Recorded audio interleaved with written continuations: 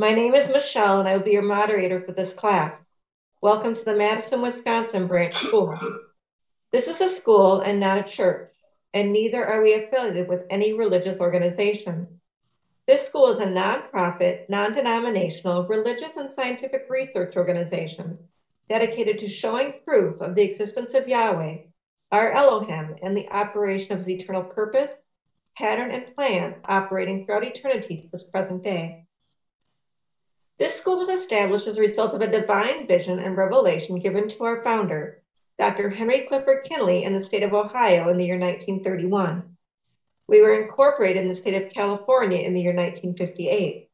We hold classes in United States, Canada, and certain other foreign countries. The Madison branch was established in 1987. In this school, we use the true, correct, and original name and title of the Father, the Word or Son, and the Holy Spirit, which are contained in the original Hebrew text. The true name of the Heavenly Father is Yahweh. It has been improperly substituted by Lord. The true title of the Word or Son is Elohim. It has been improperly substituted by God. The name of the Holy Spirit manifested in or out of a physical body is Yahshua. It has been erroneously substituted by Jesus Christ. Lord and God are titles and not names. The Apostle Paul, filled with the Holy Spirit, tells us in 1 Corinthians 8 and 5 that there are Lords many and Gods many, but we now know that each Lord must have a name and each God must have a name also.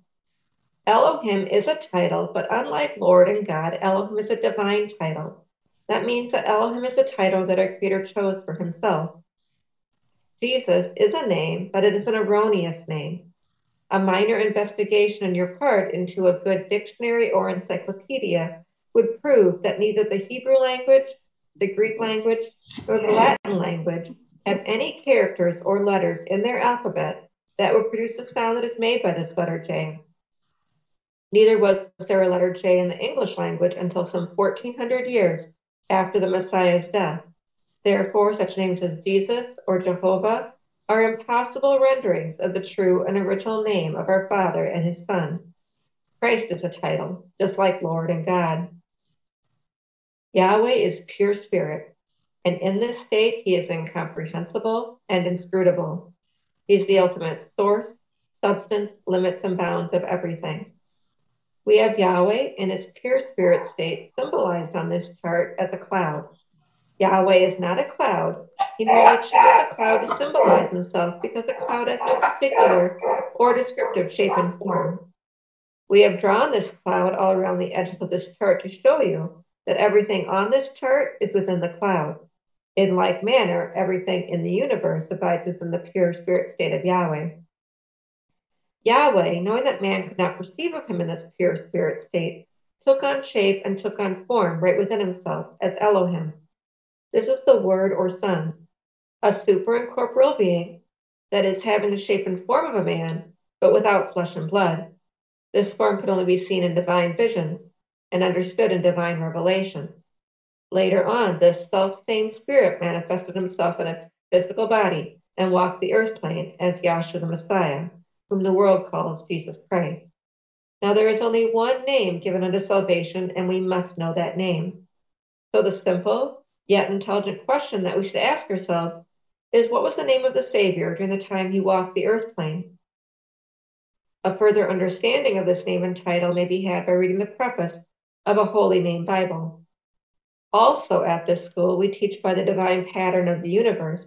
It is called the divine pattern because it is Yahweh's pattern.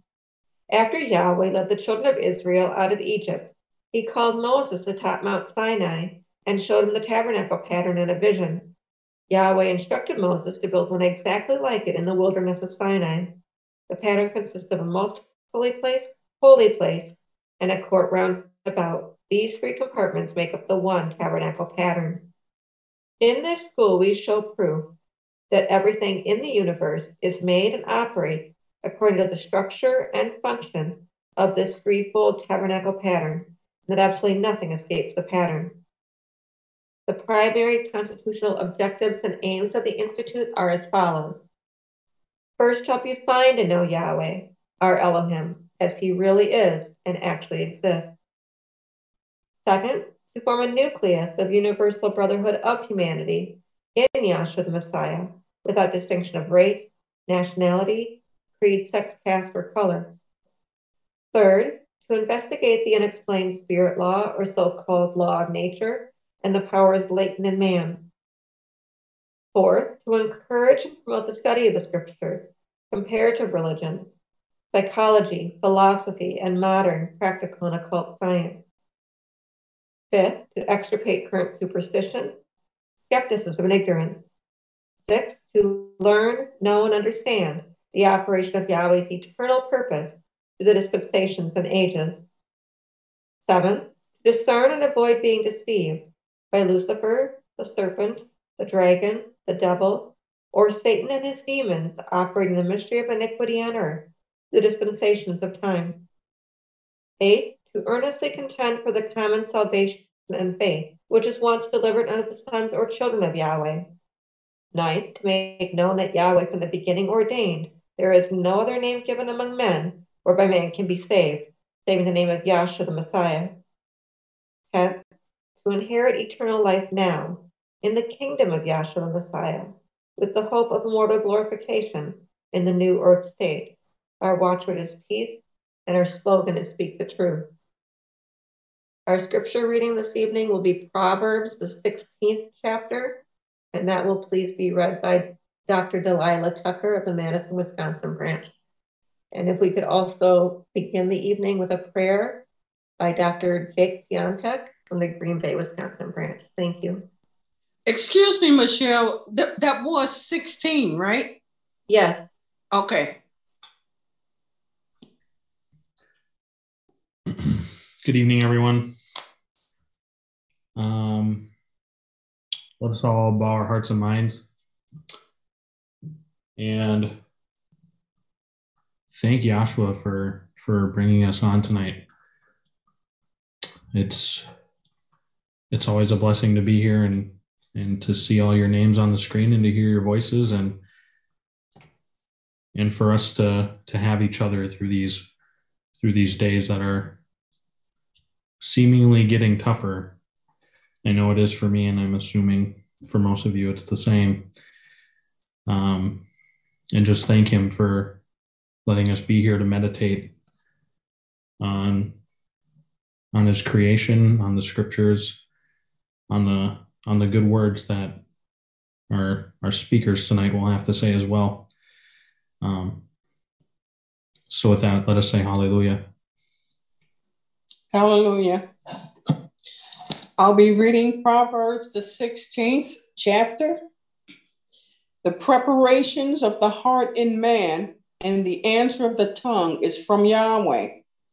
All the ways of a man are clean in his own eyes, but Yahweh weigheth the spirits.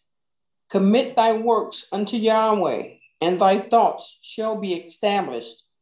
Yahweh hath made all things for himself, yea, even the wicked for the day of evil. Everyone that is proud in heart is an abomination to Yahweh. Though hand join in hand, he shall not be unpunished. By mercy and truth, iniquity is purged, and by the fear of Yahweh, men depart from evil. When a man's ways please Yahweh, he maketh even his enemies to be at peace with him. Better is a little with righteousness than great revenues without right. A man's heart deviseth his way, but Yahweh directeth his steps. A divine sentence is in the lips of the king. His mouth transgresseth not in judgment. A just weight and balance are Yahweh's. All the weights of the bag are his work. It is an abomination to kings to commit wickedness, for the throne is established by righteousness. Righteous lips are the delight of kings, and they love him that speaketh right. The wrath of a king is as messengers of death, but a wise man will pacify it. In the light of the king's countenance is life, and his favor is as a cloud of the latter rain. How much better is it to get wisdom than gold, and to get understanding rather to be chosen than silver? The highway of the upright is to depart from evil. He that keepeth his way preserveth his soul. Pride goeth before destruction, and an haughty spirit before a fall. Better it is to be of an humble spirit with the lowly than to divide the spoil with the proud. He that handleth a matter wisely shall find good, and whoso trusteth in Yahweh, happy is he. The wise in heart shall be called prudent, and the sweetness of the lips increaseth learning. Understanding is the wellspring of life unto him that hath it, but the instruction of fools is folly. The heart of the wise teacheth his mouth, and added learning to his lips. Pleasant words are as honeycomb, sweet to the soul, and health to the bones. There is a way that seemeth right unto a man, but the end thereof are the ways of death. He that laboreth for himself, for his mouth craveth of him. An ungodly man diggeth up evil, and in his lips there is as a burning fire. A froward man soweth strife, and a whisperer separateth chief friends.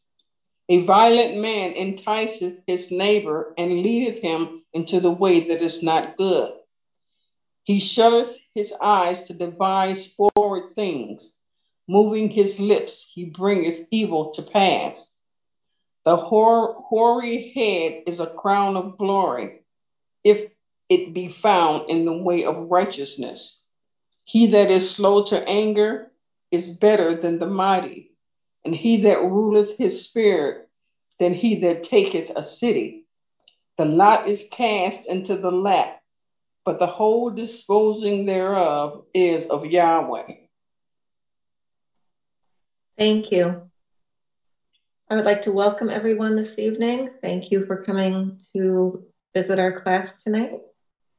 And just a reminder, we'll be streaming live to YouTube this evening. We'll start with a 3-speaker format. Our first speaker that we'd like to invite on the floor is Dr. Jake Piontek from the Green Bay, Wisconsin branch. Good evening, everyone. Good evening. Hello. I can't say I'm too surprised. I had a feeling that was coming. It's been a lot on my mind lately. If you guys can hear the rain behind me, let me know, and I will do my best to make that stop. But yeah, there's been a lot on my mind. So for people that don't really know a lot about me, I like to consider myself, I'm going to say this in quotations, an academic person, though I wouldn't say I'm a PhD or anything like that, but I do like to read, and I spend a lot of time doing that type of thing outside of class. And I listen to a lot of podcasts on my commute to work. And I just started this new podcast recently. It's called Metaphysical Milkshake. So it's a podcast about, it's run by these two guys. One's a professor in California. His first name's Reza. Don't know what his last name is. He's pretty much the annoying one on the podcast. And then the other one is Rainn Wilson. He's an actor. You may know him if you've ever watched The Office. He plays Dwight Schrute. But they talk about, on this podcast, Metaphysical Milkshake, they talk about humanity's biggest questions. And that's a pretty broad term, right? There's a lot of big questions.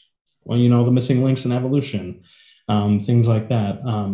Some of them that they asked that I've listened to, what does life really mean? Why does man have such a desire to follow religion or a spirituality, even though inherently, when they speak scientifically, evolutionarily, there may not be full on, benefits to those types of things. Now, obviously, evolution is a debated topic, and I don't really want to talk about it whatsoever. But I do want to talk about the very first podcast that I listened to from them. And the big question for that podcast is life after death. Because that's been the biggest thing on my mind lately. And it's something we talk about quite a bit, but it's still something that I think is very interesting and extremely important to know. So they talked about it a little bit. They had, I forgot who they had as a guest to talk about it, and it doesn't really matter. But they were talking about it, and one person, Reza, he didn't really give an answer of what he felt he believed in. But Rain, the actor that I mentioned earlier, he gave the explanation of, I believe everything that we do in this physical life is in preparation for what comes next after we die. Now, a lot of people a lot of people in this world agree with that type of thing. They think that going on after this life, the physical things, we're just waiting for when we die and we go to heaven. We're going to arrive at the pearly gates. Paul's going to go through his checklist and be like, oh, hey, you're here. Welcome. We're going to show you to your room. And we start to learn about God. And then we get to do whatever we like doing in this world. So if you like playing golf, you'd play golf. If you enjoyed making milkshakes or whatever, you do that too. But as we know down here, that is just not the case. Life after death is not some fairy tale, thing that man has made up to comfort themselves because they don't know the right answer. They don't know that spiritual truth that we come to know down here. And give me a second here. I did have a scripture that I wanted you to pull up. I apologize. Just grabbing my notes.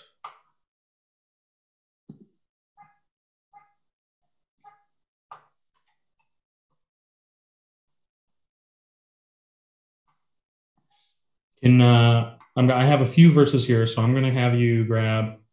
I'm going to have you grab John 11, and if you could start at.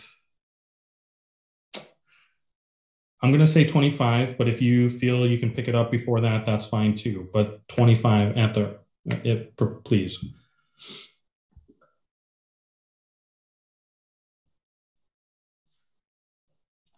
John 11 and 25. Let's pick it up a little bit. Okay. Let's go to 21. Then said Martha unto Yahshua, Master, if thou hadst been here, my brother had not died. But I know that even now, whatsoever thou wilt ask of Yahweh, Yahweh will give it to thee. Yahshua saith unto her, Thy brother shall rise again. Martha saith unto him, I know that he shall rise again in the resurrection at the last day. Yahshua said unto her, I am the resurrection and the life. He that believeth in me, though he were dead, yet shall he live. And whosoever liveth and believeth in me shall never die. Believest thou this? Right, so you can stop there for a second. So right there, Yahshua is speaking to his disciples. Meredith, if I heard you correctly, and I don't have it pulled up here, I apologize. Martha, thank you. And is basically saying, if you believe in me, you will never die. Now, when he says that, we all know that doesn't mean a physical death, right? We are all going to die. We are all going to take off this flesh at some point in our life, whether that's right now, tomorrow, 2 days from now, 10 years from now, however long Yahweh has you in this purpose for, you will be in this flesh. But after that, depending on if you truly love and believe in the name of Yahshua the Messiah, you will not die that second death. And that is where, after, I'm going to talk about the preparation a little bit here, because there's a bit of confusion and a little bit of things that need clarification. So when we come down to this class, we're here to learn. We're here to understand and know Yahweh our Elohim and Yahshua the Messiah.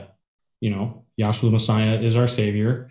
There's no getting around that. There's nowhere in the scriptures that tell you anything different. And there's a confusion on when the preparation happens. Now, that preparation happens for life after death, after you're sealed in the Holy Spirit. Now, it's not before then. It's not something that's happening, right now. If you don't have the Holy Spirit, just because you're in class, that preparation doesn't mean the preparation is happening. That only happens when you have the Holy Spirit, right? Now, when you die, you're just kind of waiting for the end to happen. And I don't have great understanding on that. So hopefully this can be a foundation for tonight and someone can pick it up a little further on that, and continue forward with it. But that preparation happens all the way up until that next stage, till that full-on spiritual revelation that we're all waiting for, hoping that we are going to be in it, and absolutely hoping for it. And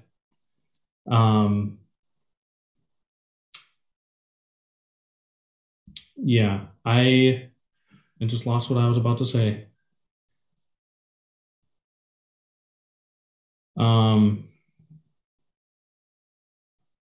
Wow. Okay. You have the preparations, so. Right. Thank you, Steve.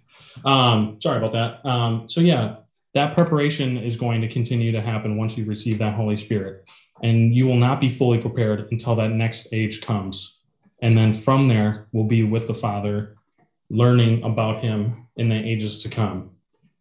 But that is such a confusing thing for people in this earth plane, and in this physical body, where they think that preparation is happening right now without anything.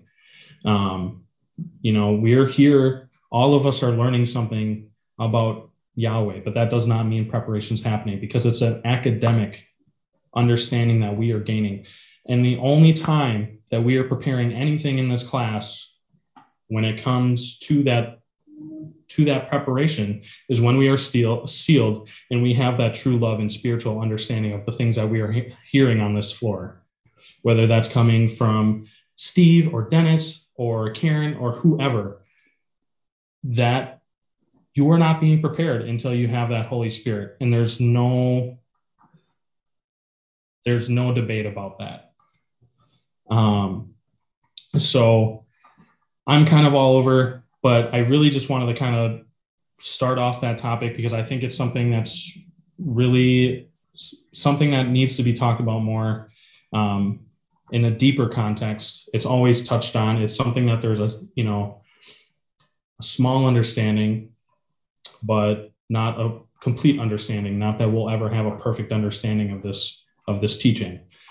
So with that, I am going to step off. I'm really happy to see everyone, and I'm excited to hear what other people have to say. And thank you. Thank you. The next speaker we would like to call on would be Dr. Kobe Brown.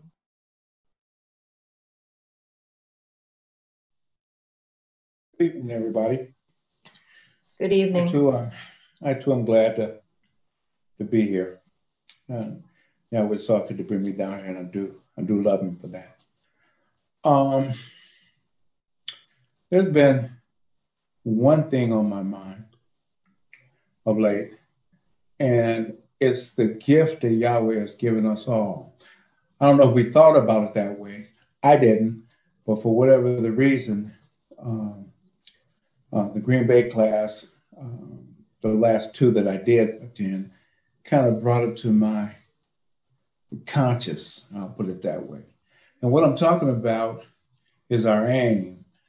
The second one, can we get that and read that? To form a nucleus of universal brotherhood of humanity in Yeshua the Messiah. To form a nucleus. And that's a center, that's a hub, a universal brotherhood. And then it goes on to say of humanity. And what I thought was interesting about that is Yahweh has put this class together from all over the world.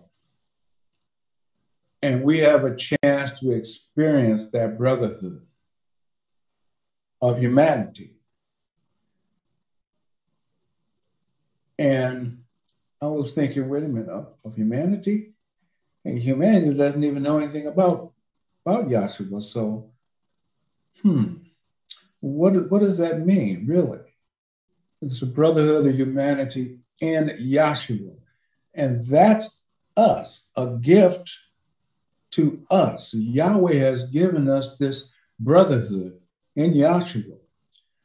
And we now know or have tasted a reason of why that's happened. COVID kind of brought it out, and then Zoom.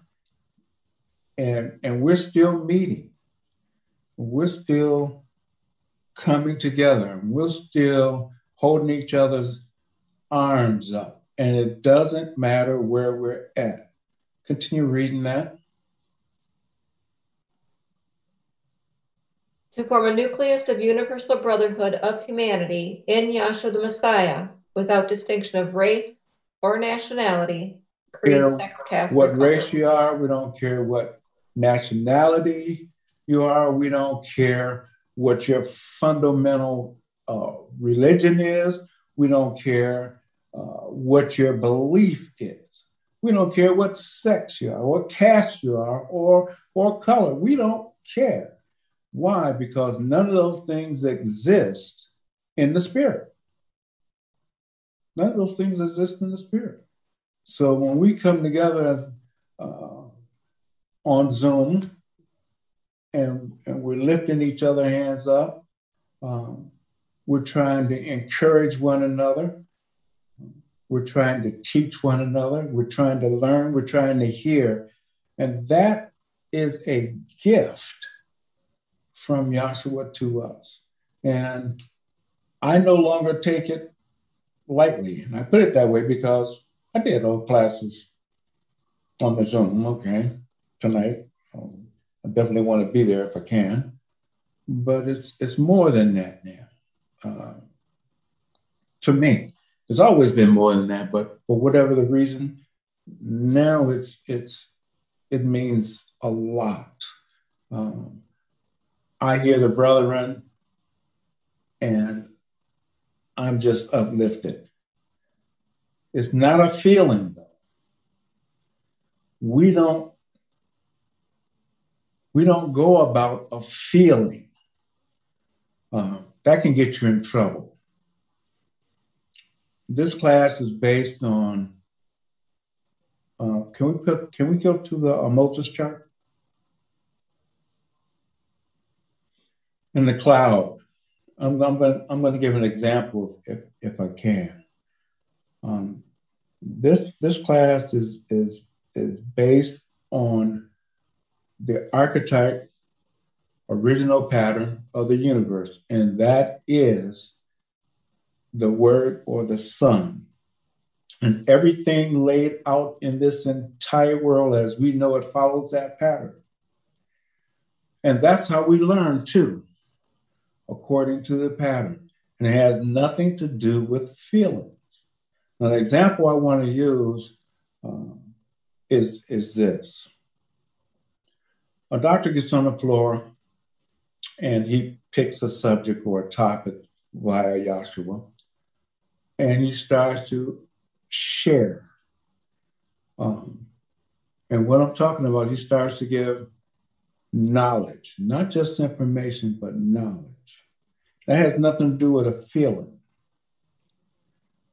Now, if you listen close to the word choice, it draws a picture, it paints a picture. And even doctors say, do you see that? Now, do you see it? Because it's not about a feeling. You're not saying, do you feel it? He's saying, do you see it? And if you do see what the point is, what's trying to go across, it may bring a smile to your face because you've had a revelation. And it is beautiful. It is absolutely beautiful. And it gives you something to stand on. It gives you a place to hold on to, and you can be still and confident in what you've just learned. Knowledge in the holy place, a most holy place, beauty in the holy place, foundation in the court round about. And that's how we learn. Knowledge, we see it, we get an understanding, and we often say, oh, that's just beautiful. That's just pretty. Adding to your foundation. And that's like 1, 2, 3. There's a process, and we learn that way. And I witness to it every time someone gets on the floor. If it's just a testimony or if it's an outright beautiful scripture lesson. And I've just been thinking about it because that's how we learn from each other. And that's kind of what I've been thinking about. I know it's just a testimony, but I wanted to share that with you. And I'm done. I'm going to sit back and eat now because I know this table's getting full. And I thank you for the time. I love you guys. And love in Yahshua. Hallelujah. Thank you, Phoebe. Our next speaker will please be the Dean of our Madison, Wisconsin branch, Dr. Steve Gagnon. Good evening, everyone. I enjoy testimonies, always have. Sometimes people don't know when to shut up. Get something out there and sit down. And I did that for the first 20 years I was in class. Happy to be here. And took me a long time to get enough confidence to speak from the floor.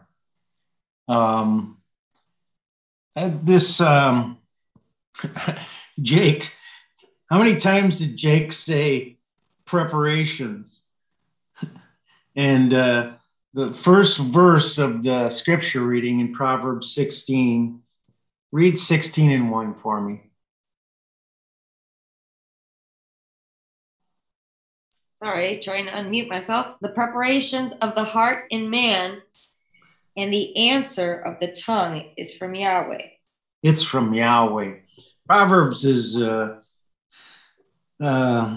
always kind of nice to go in and look at. I mean, each paragraph is a whole thought in itself. And then there's just so much in this thing. But, it starts at Pentecost. We all have to have our Pentecost. And before I get that going on that, I just want to get John 4:22 and 23. Have that read.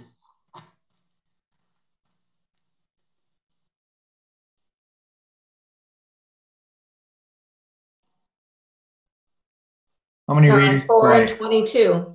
Okay. You worship you know not what. We know what we worship, for salvation is of the Jews. Mm-hmm. But the hour cometh, and now is, when the true worshipers shall worship the Father in spirit and in truth. In spirit and in truth. And this is just huge. Now, when you got this Moses chart up here, above the cloud, it says Yahweh is spirit, manifesting within the clouds, symbolizing eternity, Jerusalem above. Yahweh is spirit, and then we have the attributes put in the cloud, and this spirit, just take it for granted all the time that we know what spirit is. But when I came in and they pointed to this, I had no idea that wisdom was spirit, knowledge, intelligence, love, beauty, justice, power, foundation. I didn't understand that that was what spirit was. And everything is made up of spirit. There's nothing. Yahweh is spirit, it says. He doesn't have it, he is it. He is wisdom. He's the sum total. He is the sum total of intelligence, knowledge, the sum total of all these attributes and more. And he dwells in a state that we can't see. We can only understand it, get for me, Romans 1:19 and 20. Or Kobe was talking about this pattern. One of the things he gave them was a tabernacle pattern. And Elohim is the archetype, original pattern of the universe. And in our moderation, we say everything is made and operates according to the structure and the function of this threefold tabernacle pattern. And that and what Paul says here in Romans 1 and 19. Read 19 and 20, and I'll just let you read through it. Because that which may be known of Yahweh is manifest in them, for Yahweh has showed it unto them. For the invisible things of him from the creation of the world are clearly seen, being understood by things that are made, even his eternal power and supernal nature, so that they are without excuse. We've heard this a million times, but go ahead, start it again, and I'm going to interrupt you. Because that which may be known of Yahweh. So that which may be known of Yahweh, or Yahweh is spirit, that which may be known of spirit. Yahweh is spirit. So we want to know something about something we can't see. Read. Is manifest in them, for Yahweh has showed it unto them. For the invisible things of him from the creation of the world are clearly seen. So now he's telling you that you can see invisible things by the things that are made. And if you look at this Moses chart, that which may be known of Yahweh was manifested in the midst of them. The tabernacle. They had a covenant. Yahweh spoke a covenant and then had the tabernacle built because they knew that they couldn't keep it. And we know when you look at the tabernacle, can you jump to just the tabernacle? Yeah. In the tabernacle, there's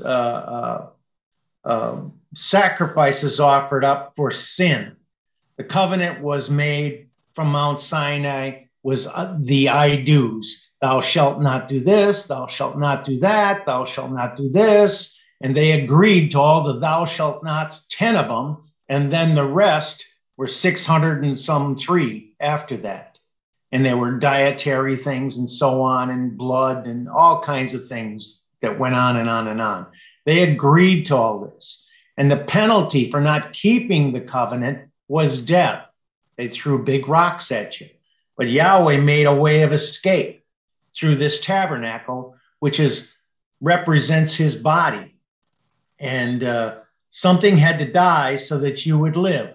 So you brought something to the vessel of salvation if you broke one of the laws of Yahweh, and the priest offered it up in your stead. And one day out of the year, they would wait to see if all the sacrifices were acceptable unto Yahweh. They called it the Day of Atonement.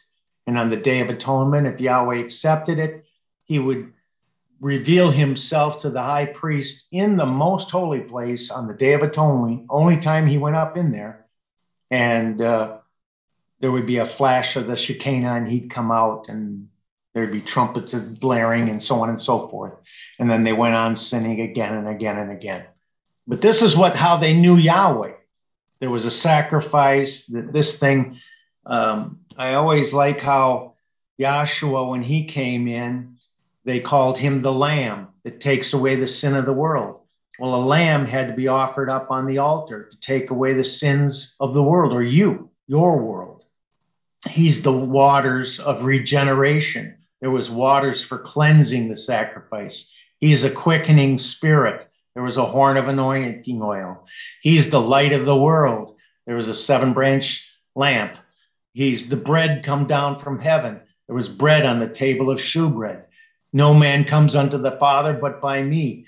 There was an intercession made of prayers in this holy place.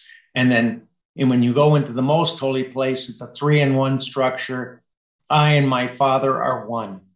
It's a unity up in there. So this represents Yahshua. This is how you see something that you can't see. You can see the operate that has a structure and a function, and everything goes by this pattern.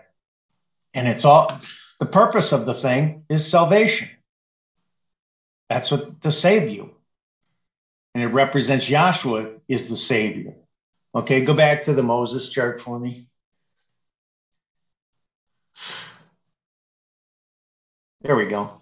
So Yahweh is spirit, and we got to worship him in spirit and in truth. And at the time of Moses, Yahweh was not in the people during this covenant. He was in the vessel of salvation. The people camped around the vessel of salvation. Get for me Deuteronomy, what is it, 4:26 or something? It shall be their righteousness if they could observe. Can somebody help me, Sasha? It's actually Deuteronomy 6:24 and 25. Yeah, please. Deuteronomy 6:24. And Yahweh commanded us to do all these statutes, to fear Yahweh our Elohim for our good always, that he might preserve us alive as it is at this day. And it shall be our righteousness if we observe to do all these commandments before Yahweh our Elohim as he has commanded us. So the key thing was, it's not Yahweh's righteousness, it would be our righteousness. And can you help me find none were found righteous? No, not one in Paul's writing somewhere. It's Romans 3rd chapter, around verse 21, I think. Okay, I just need to pick that point up because Paul talks about it. He was a Jew under the law, and he came into the gospel after the death, burial, resurrection, and the outpouring of the Holy Spirit. And that's when he came in. So he knew a little something about the law. Read. It's verse 10. Michelle, you find it? And 10. As it is written, there is none righteous, no, not one. Well, that's it. Short and sweet. Okay, so he talks about how none were righteous under the law. No one could keep it. That's why John the Baptist, his job was to he baptized people, confess sinners. He was running a funeral home. He's burying the dead in the water. You confess and he dunks you. You're dead. You're a confessed sinner. And his job was to point out the Messiah. When Yahshua came to him, he asked him if he had any sin, and his answer was no. So when he goes about to say, I want to be baptized of you, and you're coming to me. And then suffer it to be so now, because he was coming to fulfill. Okay. So, Yahshua, in the Proverbs, he's quoting there in 3 and 10, Psalms 1 through 3. 14, 1 through 3. Where are you reading? I was just going to say that Romans 3 and 10, Paul is quoting the Psalms, 14th chapter, verse 1 through 3. Okay. You want to read it? I would like to, yes. Go ahead. Okay. The fool has said in his heart, there is no Elohim. They are corrupt. They have done abominable works. There is none that does good. Yahweh looked down from heaven upon the children of men to see if there were any that did understand and seek Elohim. They are all gone aside. They are altogether become filthy. There is none that does good. No, not one. Okay, so it's just expanding that point that none were righteous under the law. The law was given to make sin exceedingly sinful. All right. So Yahshua, he's the only one that can keep this law. The law was spoken in from the mountain. And the husband Yahweh speaks to the bride Israel, and they say, I do. Then Yahshua, because no one can keep it, he comes in Galatians, it says, made of a woman, made under the law. Can we read that? 4. Galatians 4:4. 4 and 4, that's it. This is about Yahshua coming in. He was a Jew under the law. Read. Galatians 4:4. But when the fullness of the time was come, See, now the fullness of time was come. Yahshua is the fullness of time. And I think in Jeremiah 31:31 or Ezekiel talks about in the time to come. Well, this is the fullness of that time to come that was promised by Jeremiah about the new covenant. When the fullness of that time was come, Yahshua came in, made of a woman, made under the law. Read it. Yahweh sent forth his son, made of a woman, made under the law. So he spoke it in from the mountain. Now he's come in the flesh, and he's the only one that can fulfill it. And what by fulfilling, I mean he's the only one that can keep it. He keeps the law. He does every jot and tittle, and he's righteous. So when he dies, he's completed it. The thing is complete in him. Yeah, you catch that? It's complete in him. So when he pours his spirit out in the day of Pentecost, you're going to need that spirit into you to be righteous, because it was your righteousness. Now he's righteous. See? And you know, this, I don't know. Delilah was talking before class about, I asked her, you're a Baptist? How many times you were baptized? And she said, once. She watched all these people get baptized, and everybody was jumping around and doing all this stuff, and it scared the heck out of her, and she didn't want any part of it, if that's what it was. Well, of course, that's not what it is, but they don't understand that. I had the same in a Pentecostal church. I had the same thing. They asked me, anybody not have the Holy Spirit? And a few minutes later, they were filling up a tub of water, and I was being dunked to get baptized to get the Holy Spirit. Of course, I didn't get it, so I kind of gave up on that church not too long after that. But you can read the words, but they just don't understand the process of Yahweh. They don't know that Yahweh is spirit and must be worshipped in spirit and in truth. They don't know that he's attributes. They don't know what dispensation. Can I have the dispensation and ages? These are some basic things that that looks strange. There it is.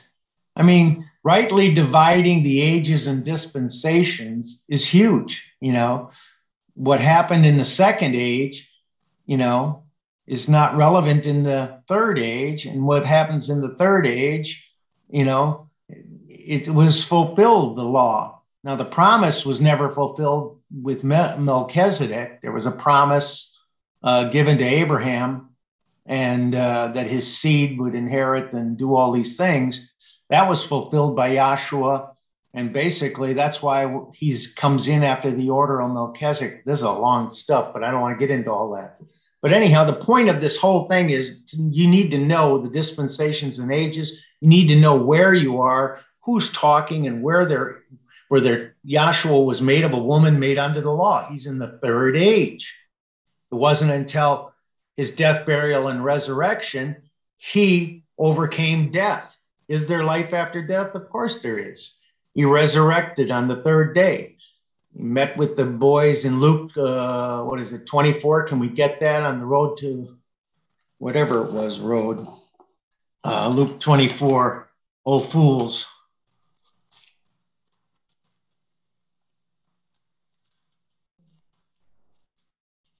Luke 24 and 25. Or do you want me to pick it up? I'm getting there because I don't want to. So if you go back even further, he's walking and they don't recognize him, and he doesn't know what's going on. They said, "And what things?" Read it 19. And he said unto them, what things? And they said unto him concerning Yahshua of Nazareth, which was a prophet, mighty in deed and word before Yahweh and all the people. So these are the apostles here. Okay, read. Now the chief priests and our rulers delivered him to be condemned to death and have crucified him. But we trusted that it had been he which should have redeemed Israel. And beside all this, today is the third day since these things were done. And he told them it would be 3 days. Okay, so read. Yea, and certain women also of our company made us astonished, which were early at the early. It's cut off funny. Oh, early at the sepulcher. Thank you. Which were early at the sepulcher. And when they found not his body, they came saying that they had also seen a vision of angels, which said that he was alive. And so all this stuff is going on that he had told them that he had to go away and prepare a place for them. And he told them about the comforter. He was the comforter in John 14. And I'm going away to prepare a place in 3 days and I'll raise up. And all this is happening and they're telling him about it. And read it 25. Then he said unto them, O fools and slow of heart to believe all that the prophets have spoken. Ought not the Messiah to have suffered these things and to enter into his glory? Okay. And beginning it. And he goes to expound on them. And then he has to open their understanding. In 45, he opened their understanding that they might understand the scriptures. And I always liked how when they talk about before Pentecost, they were all called the disciples. They were being disciplined as we are in this truth, in the gospel. He spoke truth and they are disciplined. But afterwards, they were apostles, which means they were eyewitnesses. They had their eye of understanding opened. And that's the thing about this thing. A lot of people don't like it, that Yahweh is in control of everything. I always found it quite comfortable because from my perspective, I was seeing things that I never thought I could understand. I was understanding, I was seeing, I was doing like Kobe said, oh, they would say, see? And I'd go, yeah, I see. But the witnesses? No, I see beyond that. I see the big picture. I see something I never knew existed. I see spirit. I see my creator operating behind this screen through the veil of the flesh, through this whole curtain of witnesses, and he appears to me or has appeared to me and continues to. And there's nothing you can, I want to go to the scripture reading because basically a lot of what he's saying in the beginning of this thing in the Proverbs is Yahweh is the one who's going to lead you to this thing. He's the all in all, and that's all. So can we go back to Proverbs? I hope I didn't cut things off there. Mildred usually goes, Steve, you need to pick this back up. Where's my Mildred? Can we read it 16:1? The preparations of the heart in man and the answer of the tongue is from Yahweh. Mm-hmm. All the ways of a man are clean in his own eyes, but Yahweh weighs the spirit. See, he's working behind, we didn't have a right thought. My thoughts are not your thoughts. My ways are not your ways. It's in Isaiah.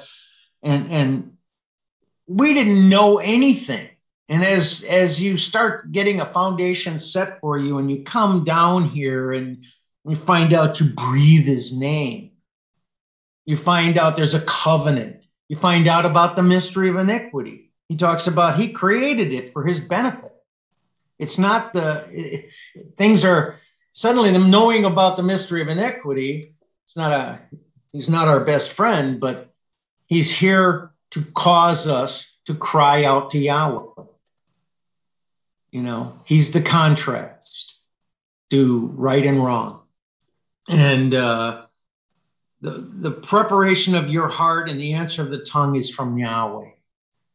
Everything, when they built Solomon's temple, they had the tabernacle, and then they went off into Jerusalem, crossed the River Jordan, and after fighting off them that knew not Yahweh, I'll just put it that way, they had a time of peace, and they made Solomon's temple, where the Ark of the Covenant was put in, and all the vessels, and so on and so forth. And I forgot what I was going to say about that. Oh, never mind. It'll come back to me. It always does. Anyhow, read 2. Any of my readers. Oh, okay. All the ways of a man are clean in his own eyes, but Yahweh weighs the spirit. Mm-hmm. Commit thy works unto Yahweh, and thy thoughts shall be established. Yahweh hath made all things for himself, yea, even the wicked for the day of evil. I just love this. All things, this is his purpose. And if you've got that on your mind, if you recognize it's his way, my thoughts aren't your thoughts, my ways, his ways are higher. He's running a purpose. He's creating a family. You know, he's creating, he's saving souls. And, you know, I don't know. It's like they said when you were a kid, it's my ball. We play by my rules in a game. And so if you wanted to play, you play by the rules of the guy who had the ball, period. Well, this is Yahweh's game, and we play by his rules. He created a mystery of iniquity. He caused people to cry out for us. You know, Adam and Eve had to fall in the garden. I remember one of the first lectures I had, Dennis was on the floor a long time ago, and he talked about, you know, if you have a tree, how does a tree make more trees? The apples or whatever fruit is on it will fall to the earth and then create more trees, and so on and so forth. So there has to be a falling away for life to come forward from them, and so on. And it was just a simple thing that just struck me. They had to fall. They had to come out for the purpose to start. You know, time didn't even, Satan, it says, has but a short time. And when Satan showed up and she was deceived and they fell, that's when the clock started. He hits the clock and he's running the clock, and he's got but a short time. And it has to happen the way he set it up. It has to be that way. And Yahweh set it up. And then every thought and imagination down at Noah was evil only continue. He makes a vessel of salvation. 8 souls get in, and so on. And they go over to the next age and dispensation in the 3rd age, and so on. And then Melchizedek and Abraham, there's 2 dispensations, and then the covenant, and so on. But all of it's fulfilled in Yahshua at the end. All of it is fulfilled in the death, burial, resurrection, and the outpouring of the Holy Spirit. And here we are in the 4th age, and we see Spirit now. Through the foolishness of preaching, some might be saved. Not all, some might be saved. And I've been to a lot of classes over the years and heard some of the best first classes and lectures, and people get up, walk out saying, I've heard that before, or I don't like that, and go, and so on and so forth. So it's Yahshua. It's not the person on the floor giving the best lecture he can possibly give, choosing the right topic and everything. Doesn't matter if Yahweh doesn't give them the increase, if Yahweh doesn't give them the ears to hear. through the foolishness of preaching, some might be saved. See, some might be saved. And that's what this thing's talking about. Yahweh hath made things for himself, yea, even the wicked for the day of evil. The mystery of iniquity. He raised up Pharaoh, in this time in the old covenant. Children of Israel, Abraham's seed was told they would go down into a land they know not of and come back up with great substance. And they ended up going down into Egypt, selling themselves through a whole bunch of things with visions and so on to Pharaoh. But Egypt was made a mighty nation to show the power in Yahweh's name and to put them in bondage and so on. And, in the end, before the Passover, the Pharaoh 10 different times says, who is this Yahweh? And know him not. Yahweh would harden his heart, and then he would deliver them. They came to the divided waters of the Red Sea, came out of there, received a covenant, and went on into Canaan's land. So the whole thing goes Yahweh's way. Doesn't seem like it all the time, especially for those, 300 and 400 years they were down in bondage in Egypt. Didn't seem quite fair. It didn't seem quite right. But in Yahweh's purpose, it was perfect, right on time, just the way he wanted it. And they sent spies up into Canaan's land. The first generation that came out went into the wilderness, and all died except Caleb and Joshua and the second generation because of disbelief. Doesn't seem fair. Well, it's Yahweh's purpose. Yahweh's purpose. He knows how to perfect the Son. This is the thing, Kobe, humanity is talking about. We are spirit bearing witness to spirit. We are brothers and sisters in this gospel. We just hear it the same way. We smile at one another, not because of the cars we have, the houses, this, that, because we hear the same way. We hear it. You want to hear this thing, and you stand, and we have we've been given a commission to go and preach in all the world till the end come. And we try to hold classes on a regular basis and try to advertise. And now we have Zoom and we're around the world. We've got people coming all over the place. And we're certainly hoping for that end to come, because this is not our inheritance. This world is Satan's kingdom. We have a job to do, and we'll read a little more in here. So he brought the devil. Start down at 5. Thank you. Everyone that is proud in heart is an abomination to Yahweh. Though hand join in hand, he shall not be unpunished. Yeah, you're not going to get away with it. You can kumbaya all you want. You will be punished. 6. By mercy and truth, iniquity is purged. Mm-hmm. So by mercy and the truth, he purges the iniquity that's in us. Every one of us, if Yahweh wasn't in us, we were filled with those fallen angels. We were filled with iniquity. To know not Yahweh, my thoughts aren't your thoughts. My ways aren't.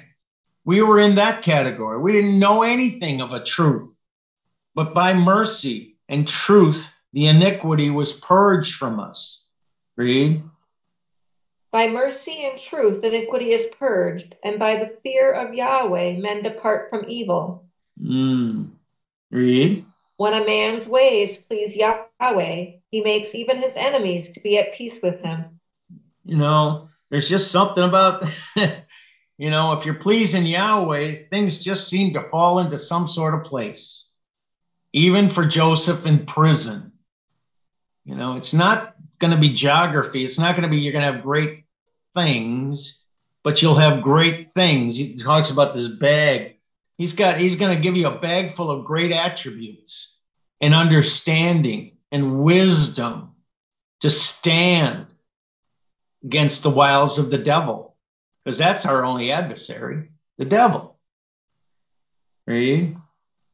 Better is a little with righteousness than great revenues without right. Mm-hmm. A man's heart devises his way, but Yahweh directs his steps. You know, your heart, you long for things, but Yahweh knows how to chasten you, how to correct you, how to move you in the right direction. I'll just put it that way. And read. A divine sentence is in the lips of the king. His mouth transgresses not in judgment. A just weight and balance are Yahweh's. All the weights of the bag are his work. All the weights of his bag. He's got a bag full of attributes. I don't know. That's the way I'm looking at him. A just weight and balance are Yahweh's. He doesn't give you too much wisdom. He tempers it with, love and so on, and with justice, and allows you to stand. And, the high priest, I always think of the high priest going in and knowing how to mix that ingredients, that incense, and it was the art of the apothecary, and Yahshua is the hard priest, and he knows how to. We have some intelligence, we have some love, we have some of these attributes, but they're not in a divine organization. And I just see how through the preaching of this gospel, it causes us to take what is already there and put it in a divine order. And only he can do that. Only he can make us love, see proper wisdom and intelligence, and not use it to beat people up and so on and so forth. It's melded together with all of them. Read. It is an abomination to kings to commit wickedness, for the throne is established by righteousness. Mm-hmm. Righteous drop down to 16 here quick. And how much better is it to get wisdom than gold? Right. And to get understanding rather to be chosen than silver. I just want to understand and have the wisdom to use it properly. Kobe knows this one. Diane always would say, see. I just want to see. I just want to see what she was trying to show me. What was she saying? See, I want that understanding rather than silver. That was my, thing. I just wanted to understand. People were up on these floors talking about things. I wanted to be able to appreciate and understand and see things. And fortunately, not like Jake, I'm not studious. Just, I guess you're around here long enough and you're hanging in the right people that preach the truth like we've got, and you somehow learn things. He opens it up to you. Let's see, I just want to get 25, and then I'm going to take my seat, which I'm already sitting in. 25. There is a way that seems right unto a man, but the end thereof are the ways of death. And thank goodness that I learned over years, not to go with my gut on anything, but I'm trying to be led by that cloud. Yahweh led them by a cloud, and I have a cloud of witnesses. We have Yahweh appearing in the cloud of witnesses. And, people go through a lot of tough things down at the end here. And I just, you didn't care about this before. You've seen something. He's shown you, another lecture I heard a long time ago, Carl was working with line upon line, precept upon precept here. And they used to have some song with Yahshua is with a Y and Jesus with a J, and it's a hook. And Yahshua uses a net when he fishes, line upon line, precept upon precept. So when you're doubting, you look at, well, I do breathe his name. Yahweh is real. People don't care about that. I care about that. I know it, breathe it. I can't judge myself by them, but I know that was something I didn't care about, but now I do. I understand the covenants. I can see that there was an old covenant, a new covenant. That was exposed to me. You try to explain that to anybody else, they can't see it. They take what was under the law and bring it over on this side and want to do it. They're in error. Everything about Christianity and the world is 180 degrees out of phase. And we've been allowed to see how this thing works and appreciate it and try to support each other, talk in terms of spirit and witnesses and encouragement to one another. And there's nothing wrong with you. You know something, you know. The mystery of iniquity is just trying to beat you up, saying, yep, it was for everybody but you. And he's a liar. We know that.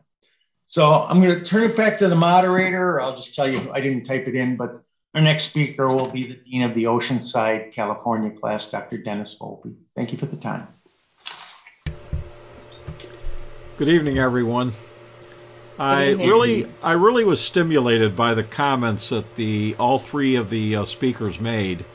There were things in there that were very appropriate to what this teaching is trying to cause all of us to know and to become, and what to expect here going forward. Now, that scripture reading that we read tonight is a very, very good scripture reading. There's so many things in there. And I want to go back. Let's start at verse 1. The preparations of the heart in man, and the answer of the tongue is from Yahweh. Now listen. Why does the heart have to be prepared? Now, last night I was in the Green Bay class, and the scripture reading was Romans, the 10th chapter. In that chapter of Romans, Paul is talking about the importance of faith and the importance of believing. And I want to go back over there for a minute, and I want to talk about a couple of points in there that this scripture has a direct bearing on. So let's go back to Romans, the 10th chapter. Hold your finger in Proverbs 16. And I don't want the whole chapter, so let me get in the chapter with you.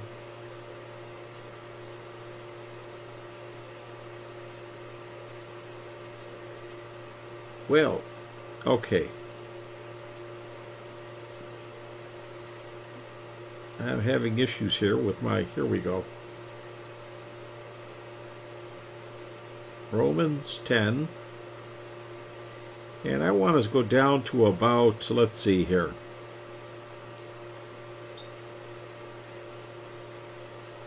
All right, I want to go down and start at 9.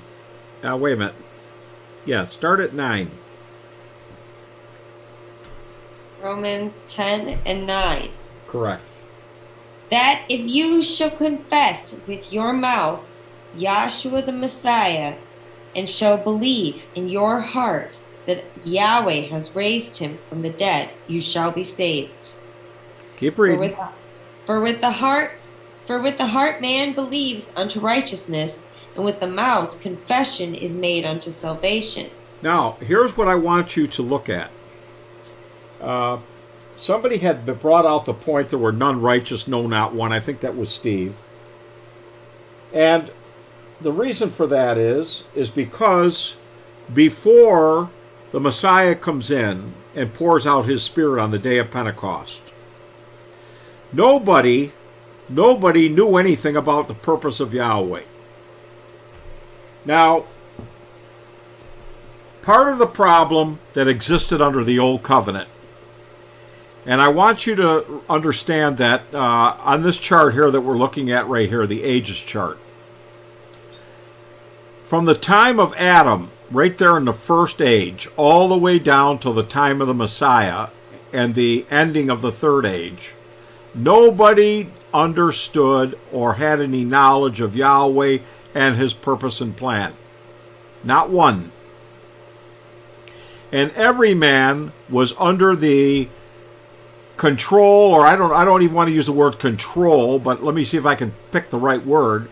We were under the direction of a carnal mind. That's all we had.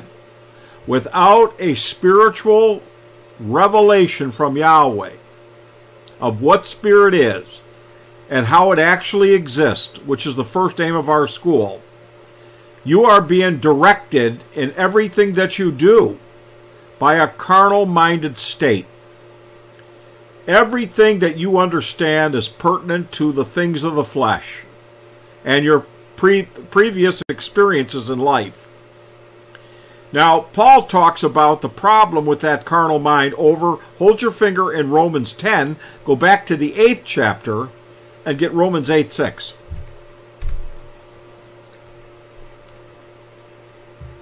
For to be carnally minded is death, but to be spiritually minded is life and peace. Now, I'll tell you this, I never heard that scripture read in the church that I went to or quoted from the pulpit. When I came into this class and I heard to be carnally minded is death, my mind immediately went to my Catholic upbringing. That carnal has to do with relations that they say is prohibited. But I didn't know what it meant to be carnally minded. Never heard that before. Now, we've come to understand and learn from this teaching that a carnal mind, or to be carnally minded, means to have a fleshly mind, a fleshly way of thinking, and every thought, every motivation, every drive is driven by the satisfying of your fleshly desires and your experiences in this life. Now, that means that the problem is we're completely devoid of any knowledge of anything other than the physical creation that we live in. Now, the Creator, and it was quoted tonight in John 4, 4th chapter, it said that Yahweh is spirit, or God is spirit is what it says in King James. I don't believe I ever heard a minister or a priest get up and try to tell you what spirit is. Now, I know that Steve had mentioned how that he found out that the spirit is attributes. Well, guess what? None of us knew that before we walked in the door. None of us knew what spirit was. And this teaching, and I'll have to say this too in respect to the idea of spirit. I have never heard another church in all the years I've been in this school teach that God or Yahweh exists in a state that we call pure spirit, which is incomprehensible and inscrutable in that state. They don't believe that. They believe that spirit is a ghost. And then if a ghost, somebody's out of a physical body and they're, a ghost walking around or whatever, that's spirit. And that God is a man shape. In other words, he is a ghost that has the shape and form of a man, what we would refer to as an anthropomorphic being. Now, little did we know that, first of all, Yahweh exists in a state that is without descriptive shape and form, and no man has ever seen him at any time. We didn't know that. They never quoted that in church, and I never heard a minister talk about it. I never heard Billy Graham talk about it. But it is crucial for you to come to the knowledge that Yahweh exists in a state of what is referred to pure spirit, which are divine attributes.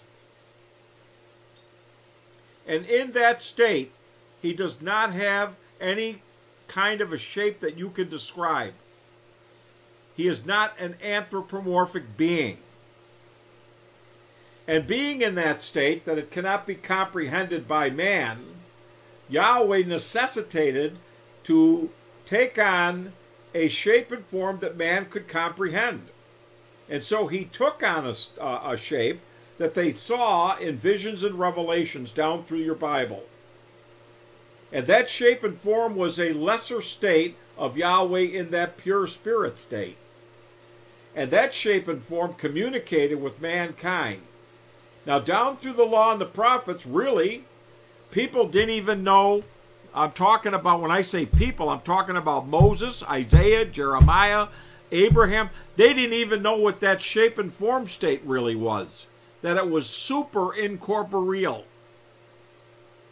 And that was a lesser state of Yahweh in his pure state of pure spirit. Now, when I learned these things when I first came in here, literally it blew my mind, to be honest with you. I had never in my life ever conceived of a creator and that with that kind of an understanding or idea. Now I'm getting back to something. We were carnally minded, so we made God like we think of everything else that's fleshly. We had to be a man with an old man with a gray beard somewhere in a medieval kingdom living somewhere up in the sky. That's all a carnal mind can comprehend and perceive. Now, to be carnally minded is death. Go back over to Romans 8:6 and read down a little bit further, please.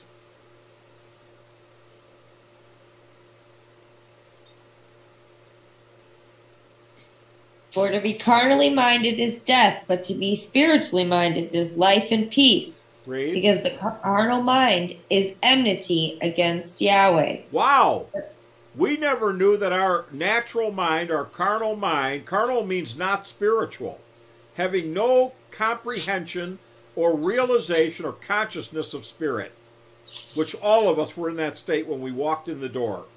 Now, we didn't know that it was enmity against Yahweh. Read. Because the carnal mind is enmity against Yahweh, for it is not subject to the law of Yahweh, neither indeed can be. Now listen to what she just read. She said that the carnal mind is not subject to the law of Yahweh. Could somebody put up the Moses chart for a minute, please? Now, when Yahweh brought the children of Israel up from Egypt into the wilderness of Sinai and gathered them around that mountain, it was during what we call the post-Diluvian age. It was before the time of the Messiah, the birth of Yahshua in the flesh, and it was before the day of Pentecost. Now, every one of those people, even though they were Hebrews, were carnally minded. And they were gathered around that mountain, and Yahweh gave a covenant with laws. Well, little did we know that a carnal mind is not subject to the laws of Yahweh. They can't keep them. It's not a question of they'd like to keep them. They can't keep them with a carnal mind. Because they don't comprehend spirit. They have no way to please Yahweh. Keep reading, Callie, where you were in Romans.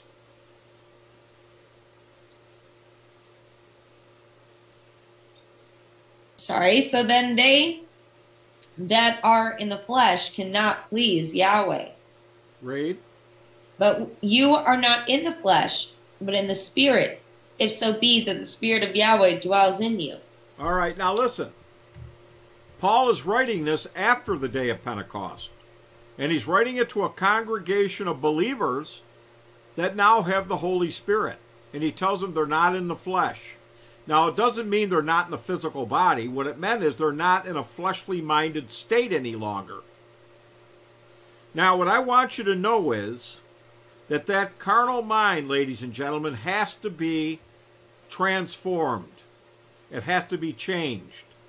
And the Creator is well aware of that.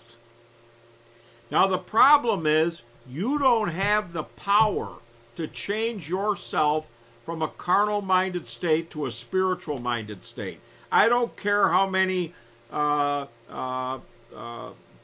classes of yoga you've taken, how many times you've meditated and tried to reach nirvana or whatever you want to call it, or you sitting down saying your prayers, thinking about God that you don't know nothing about. I don't care. Any of that stuff isn't going to get the job done. People consider themselves being spiritual because they practice some of these things they think that are dealing with what's inside of them, not knowing that what they're practicing is a carnal-minded imagination of what they think spirit is. Now, what I want you to realize is Yahweh knew this when he gave the law to Israel back there. He knew that they couldn't keep it. He knew that Adam couldn't keep the law over there in the Garden of Eden either. Now, what I want you to know is that he had this already planned and foreordained that what he would do is come in and cause a change to take place in the hearts and minds of men. And listen, that's why it's imperative that the heart plays a major role in this change. Now, what I want you to do is I want you to go to Ezekiel 36:24.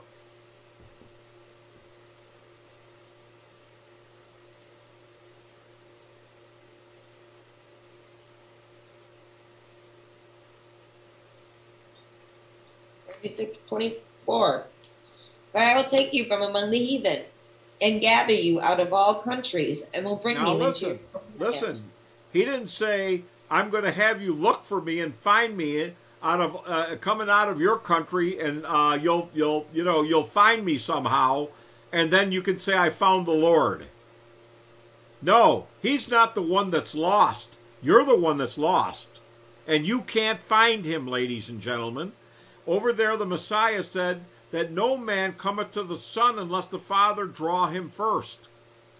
Now, listen, he's going to gather you out of all countries, out of all nationalities, out of all races of men. He's gathering people from every walk of life. Male, female, black, white, old, young, highly intelligent, average intelligent. Doesn't matter. Because he's going to bring us into our own land. And what is that land? Is it a piece of ground somewhere on the planet that we're going to map off and call this the Holy Land, like the Jews have done over there in the land of Israel? They think that's the land that God was talking about in the Bible. What they don't know is the land that he's talking about is you dwelling in Yahshua the Messiah. He's the promised land that Canaan's land was a type, shadow, and allegory of. And Yahshua told people all want to go to heaven. And Paul said over there that the kingdom is not meats and drinks, but righteousness, peace, and joy in the Holy Spirit. Now the Messiah, when asked when the kingdom would come, he told them it comes without observation. You're not going to see it coming because the kingdom is within you, he said.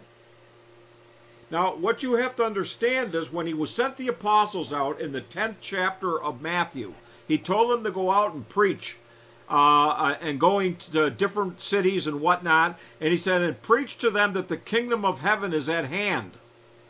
Well, what is that about? The kingdom of heaven that he was talking about is the outpouring of the Holy Spirit that would enter into the hearts and minds of men. Because the kingdom is righteousness, peace, and joy in the Holy Spirit. So therefore, once you are put in the Holy Spirit, your heart and mind is put in that Holy Spirit, you are now in the kingdom of his dear Son. And Paul writes in Colossians, he said, we have been translated into the kingdom of his dear Son. Now, translated means to be changed. Now, what I want you to know is he said, I'll take you from among the heathen, I'll gather you out of all countries, and bring you into your own land. Read. Take you into your own land. Then will I sprinkle clean water upon you, and you now shall listen, he's not talking about taking you down to the creek. You follow? And dunking you in the water. I mean, a couple people were talking about baptism tonight. Look, the water you were baptized in is highly polluted, whether you believe that or not. Holy water that we Catholics used to bless ourselves with, they did a check of the water and found out it was highly polluted. There is no clean water. Now listen, the water that this scripture is talking about is not physical H2O or a carnal water. I call it that way because a carnal mind needs physical water. But the water that he's talking about is the same water that the Messiah at the well asked the woman if she had water to give him.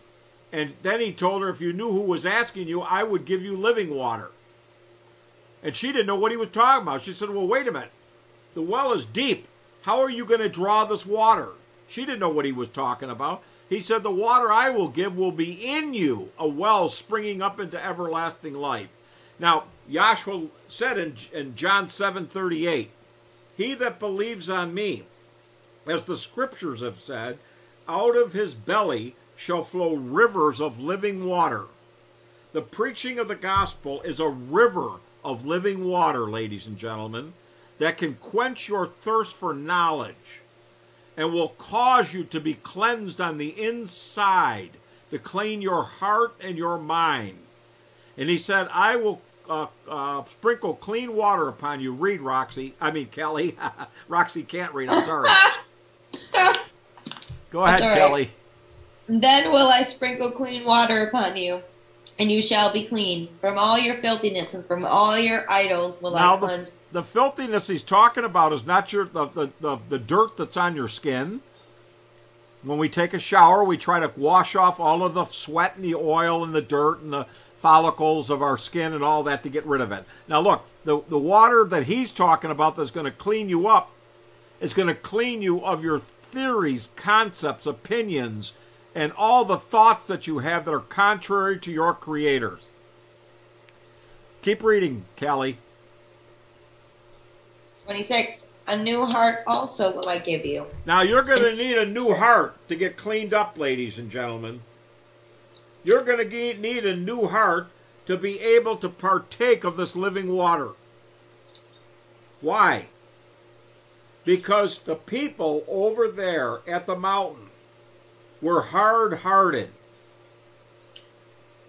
And as he said in Deuteronomy, oh, that there was such a heart in these people that they would love me and keep my commandments.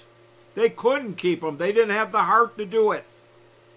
It wasn't in their heart. Well, later he commands them over there in, I believe it's Deuteronomy, the 10th or the 11th chapter. He commanded the Jews, or the Hebrews, to circumcise the foreskins of their heart. Now, they couldn't do that either. Now, in Deuteronomy 30:6, he then said, I will circumcise your heart to love me.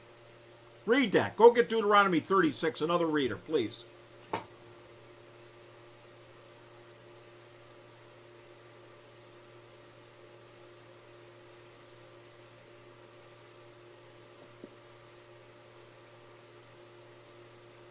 Where did you want? Deuteronomy 30:6. And Yahweh thy Elohim will circumcise thy heart. Now Yahweh thy Elohim will circumcise thy heart. Read. And the heart of thy seed, to love Yahweh thy Elohim. You with can't all love thy him heart. with an uncircumcised heart. Mm-hmm. You cannot love him with an uncircumcised heart. Now listen, what is that circumcision pointing to? Well, a circumcision from a natural standpoint is the cutting away of the foreskin. Or if I can be more direct, it's cutting away the flesh. Now with your mind and your heart, you are inundated in the flesh. And that flesh that you're inundated in is contradictory to loving Yahweh and to serving him and to know him. So what he has to do is he has to circumcise your heart. He has to cut away that carnal-minded thinking. He has to get rid of your theories, concepts, opinion, and he's got to get rid of you doing things your way so that you can understand something about his way. His way and your way are not the same. In Isaiah 55, he said, his thoughts and his ways are as high above yours as the heavens are above the earth. And his thoughts are not your thoughts, neither are your ways his ways, or his ways your ways. Now I want you to know that that's what's happening to all of us when we come in here. We are having every thought brought to the obedience of Yahshua the Messiah, or Yahweh through Yahshua the Messiah. And we are acquiring every time he gives us a revelation of his purpose, something that we're learning in class, we are starting to acquire his thoughts. and it will direct us on how we should handle things and how we should exercise this great spirit of Yahshua now that's in us. That's his ways. Now that happens by you receiving a new heart. The new heart is the circumcised heart, or the finished product of him causing that foreskin or that hard-heartedness to be taken away. And that will cause you to love him. And it will cause you to walk in his statutes. Back to Ezekiel 36 there. I will give you a new heart. Start there. 26. A new heart also will I give you, and a new spirit will I put within you. And I'm going to put a new spirit in you. Listen, ladies and gentlemen, you don't have the Holy Spirit before he puts it in you. Well, how do you know that? Because he said, I'm going to give you a new spirit. If you had it, and you see, that would be an old spirit, because you've had it all along. That's not the way it is. You're going to get a new spirit, and you're going to get a new heart, ladies and gentlemen. That heart is going to be shapened, and it's going to be molded and formed into a heart that is pleasing to Yahweh, that loves him. And it is crucial that that heart be put in you for you to come to a knowledge and an understanding of him and his purpose and plan. Without that spiritual mindedness, you cannot know the things of Yahweh. You cannot know the things of Yahweh. And that's also in your Bible over in 1 Corinthians. He said, what man knoweth the things of Yahweh, saveth he that has the Spirit of Yahweh. You understand? Because they are not able to be comprehended. So what I want you to see is, when Yahweh talks about the preparation of the heart in man, everything he sets up in his purpose from day one all the way down through is his preparation. In other words, all the witnesses, all of the principles that are hidden in those manifestations are all laid out in the law and the prophets. So that when you come down to class and the true gospel is expressed and taught, we're reaching right back into the things that were prepared for you to know now since the day of Pentecost. They were not given to them to know back then. They could not know the things of Yahweh under that covenant and before the day of Pentecost, before the Messiah comes in. But the preparation was laid up down there. And therefore, when your heart was converted by the Holy Spirit on the day of Pentecost, that's what happened to the 120 people in that upper room. They instantly had a conversion take place within them. As we would call it, they were born again.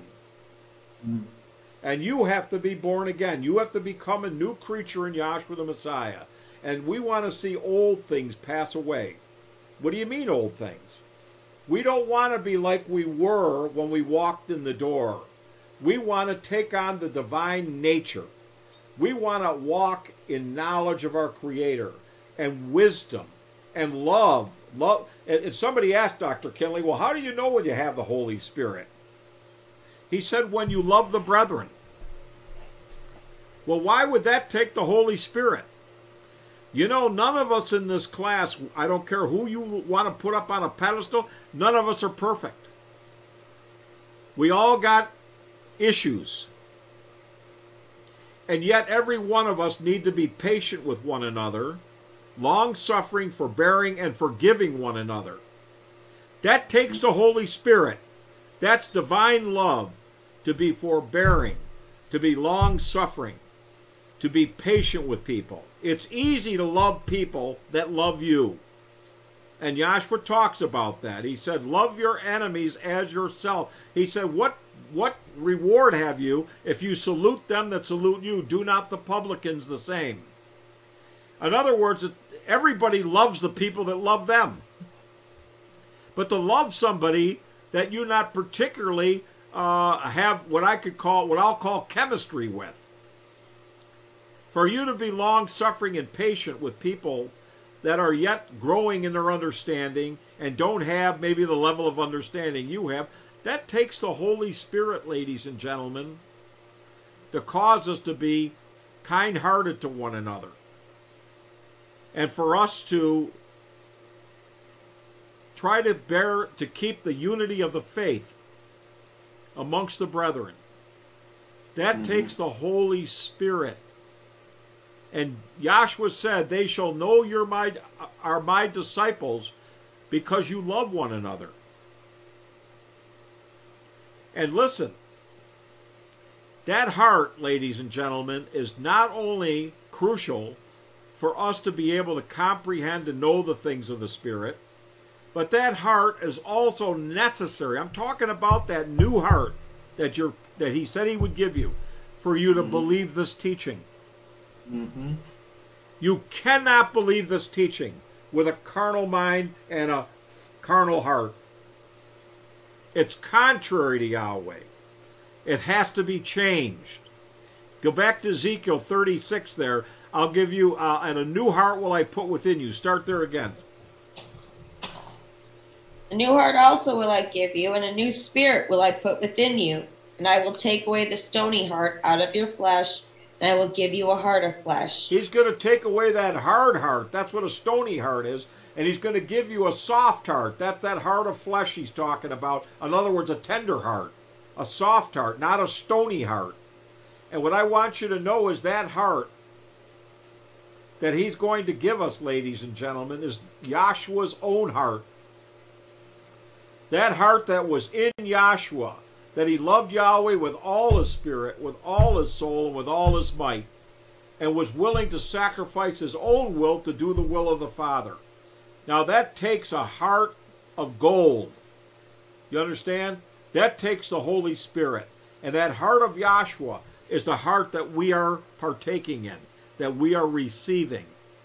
And listen, when they went over from the land of, from the wilderness of Sinai into the land of Canaan, if they were at Gilgal, Joshua was commanded to circumcise that second generation of Israelites because they had not been circumcised in the wilderness. And when Joshua circumcised them, it says he took a sharp stone and he cut away the foreskin of the heart. And these were grown men that he had to cut away, not babies or anything, like when they're circumcised 8 days after they're born. But he had to circumcise these grown men. When we come in here, we think, oh, I know this, I know that, I know the other thing. You know, you want to maintain your own pride. And Yahshua has to humble you so that you'll accept circumcision by somebody that has a sharp stone. Now, the sharp stone is the preaching of the gospel with witnesses. And so what I want you to know, see, we actually have a two-edged sword here that can cut asunder between soul and spirit. And that sharp sword that we have is the sword of the truth. When we preach the truth, it can do one of two things. It could be a scalpel that can heal you, that can cause you to be to get rid of disease within you. I'm talking spiritually, and cause a healing process to take place, or it can be a weapon that destroys you. And Dr. Kinley, when he got on the floor, he said, when I preach to one, I preach to all. And he would say things at times that were not easy things to hear or to bear. But we all had to accept the correction. And no correction, no chastisement seems joyous, but it's grievous. But nevertheless, afterward, it yields the peaceable fruit of righteousness to those that are exercised thereby. And that's what this gospel is, the chastisement of every one of us, correcting us, causing us to come into line, and causing our thoughts to be unified in Yahshua the Messiah, towards Yahweh, and a heart that is willing to do whatever the Creator would ask us to do, to be servants, and to do it out of love, not out of, gee, I got to go to class again tonight. No, we come, it's a labor of love. It's the work of the ministry. That's what we're doing under this covenant. And it takes a heart of gold, see, a precious heart, the heart of Yahshua, to do the will of the Father. And we are receiving his heart, ladies and gentlemen. That's what we're doing. And listen, he said, a new heart and a new spirit will I put within you, and I will cause you to do what? To walk in my statutes and to keep my judgments. Now, it's that spirit in us that causes us, through effectively working through our conscience by knowledge of the truth, to cause us to be able to change our very behavior, our very way of thinking that contradicts those things that we have learned that are acceptable to Yahweh. I'm telling you, this gospel where you're being circumcised with every time you come to class, the preaching of the gospel is cutting away another piece of that carnal self, that carnal way of thinking. And we are piecemeal coming to the perfect man that the founder told us that he received in his vision and revelation. Now, I want to go back to Romans 10 again. And he talked about, again, I think we started at 10:9 if I'm not mistaken.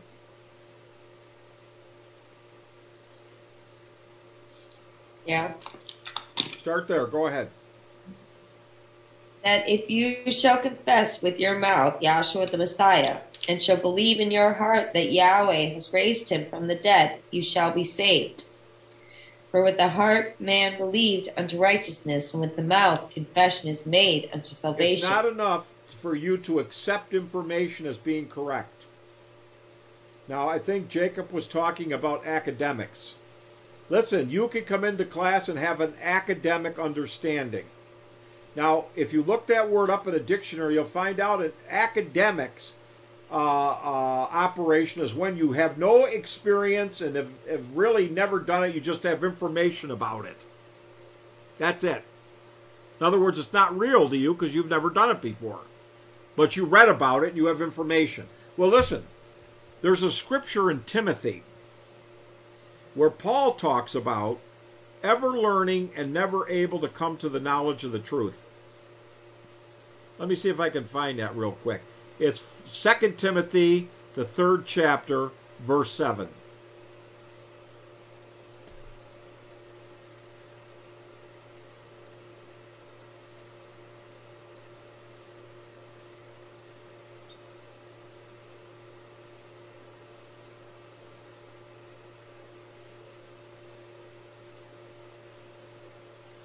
Sorry, I thought I hit myself unmuted. 2 Timothy 3:7. Ever learning and never able to come to the knowledge of the truth. Now, some of us can come down to class and be ever learning and not come to the knowledge of the truth. Now, listen, some people, this gospel is nothing but information that they accept to be correct, accept that it's correct. There's no J in Hebrew, therefore his name couldn't be Jesus. Oh, I saw it when I checked it out in a book, a dictionary or whatever, that the true name of God was Yahweh. Look, that stuff is all part of what we're trying to do down here, is educate you into information. That's true. But there comes a point where the kind of belief that we're asking of you is not for you to believe that there's no J in Hebrew, therefore his name couldn't be Jesus. The belief that we want is where the name of Yahshua actually is a reality to you, that Yahweh is salvation. And that you believe in your heart that your Creator laid down his life for you and has called you from darkness and chosen you to be a servant and to be a son. And that you value that above anything else in this life, and you won't allow anything to ever interfere in your dedication to this great gospel of Yahshua the Messiah and Yahweh. Now, that's the kind of belief we're talking about, and that's got to go to the heart of the matter. In other words, we want that to be in your heart, not just in your head. Head knowledge ain't going to get it done, ladies and gentlemen. The belief has to be in the heart. Now, in the Bible, it talks about, over there in 1 Corinthians 15, Paul talked about how that in 15:1, he said he delivered unto them, first of all, what he received. unless they had believed in vain, he said. Now, he didn't say unless you didn't believe. He didn't say unless you didn't believe, but you believed in vain. Well, how could you believe something and then it be in vain? That is where it's head information, but it never was a reality to you. Therefore, it didn't cause you to remain faithful down to the end. Did you know that Noah had a great following before the flood? Because he began to preach the vision that Yahweh showed him that the world would be destroyed by a great flood. And they believed him, and they went out, and many of them helped him construct the ark. Go into the forest and cut the trees down, and then make that ark. And the problem was that Noah couldn't tell them it was going to happen in 120 years in May, on May 17th. Couldn't tell them that because he didn't know. He didn't know when the flood would come. He only knew that he saw the vision of the flood. He did not know the year. So as time went on, they stopped believing because it never was in their heart to believe that the Creator, you follow, actually gave this vision to Noah and that they were actually required to accept and believe in Yahweh's word, or if they knew him back then, El Shaddai. But what I want you to know is little by little they fell away. They did not persevere. So by the time we get down to that last year when the flood would come, they were scoffers. They were apostate then, meaning that they renounced what they formerly believed. Now Noah believed to the saving of himself and his family. And therefore they remained steadfast and they remained faithful right to the end. And then Yahweh put them in that ark 7 days before the flood came and sealed them in that ark of salvation. They were sealed in that ark of salvation. Because of their belief, they were saved because of belief in their hearts. And once the water came, now, I forgot to tell you, Dr. Kinley said this, that when Noah went in the ark, he said Yahweh Elohim had an angel seal the door of that ark so that it couldn't be opened. Because Noah, he said, was a very kind-hearted man. When they started knocking on the door, which is inevitable to happen when the rain started, then they asked, well, gee, give me another chance. Open the door. Let me in. Didn't I help you build this ark? Noah would have opened the door, Dr. Kinley said, but Yahweh had sealed them in that lack of unbelief, and their fate was sealed. Therefore, they could not enter into that ark because of unbelief. And they all drowned in the flood. They died. But once that water started coming, ladies and gentlemen, that ark resurrected. And here's what happened. That ark was pitched on the outside, meaning it was black. And when you have a storm of that magnitude occur, those dark clouds roll in, and the whole horizon is black, so that the ark, they couldn't even find it. They couldn't even see it. When it resurrected from the waters, raising it up, they didn't know where the ark was. It left their sight, ladies and gentlemen, and they drowned. And Noah and his family were inside the ark, and they had light in the ark. The light was inside the ark, not on the outside. And they were saved because of belief. And so here we are coming down to the end of an age. And Yahweh's going to try the hearts of all of us. Whether this teaching was real to us, whether we really believed it, or whether we just fancied it for a while because it was interesting information or academia. But if it's not real in your heart, you will not make it. You will be lost.